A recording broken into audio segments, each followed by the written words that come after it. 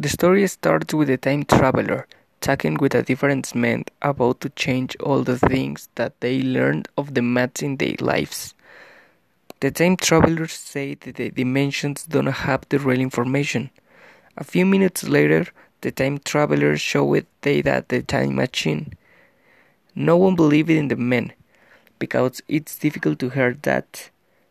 After days, the same men were in a place where they had meetings.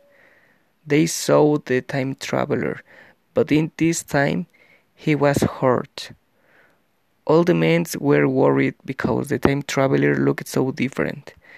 His clothes was dirty and his skin lost the color.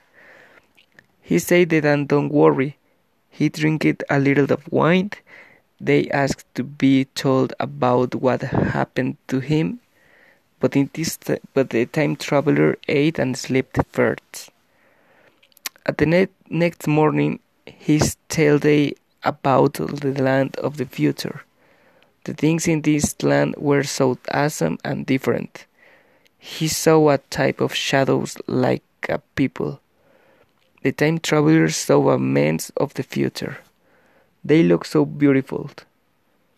The people met the time traveler and shared fruit.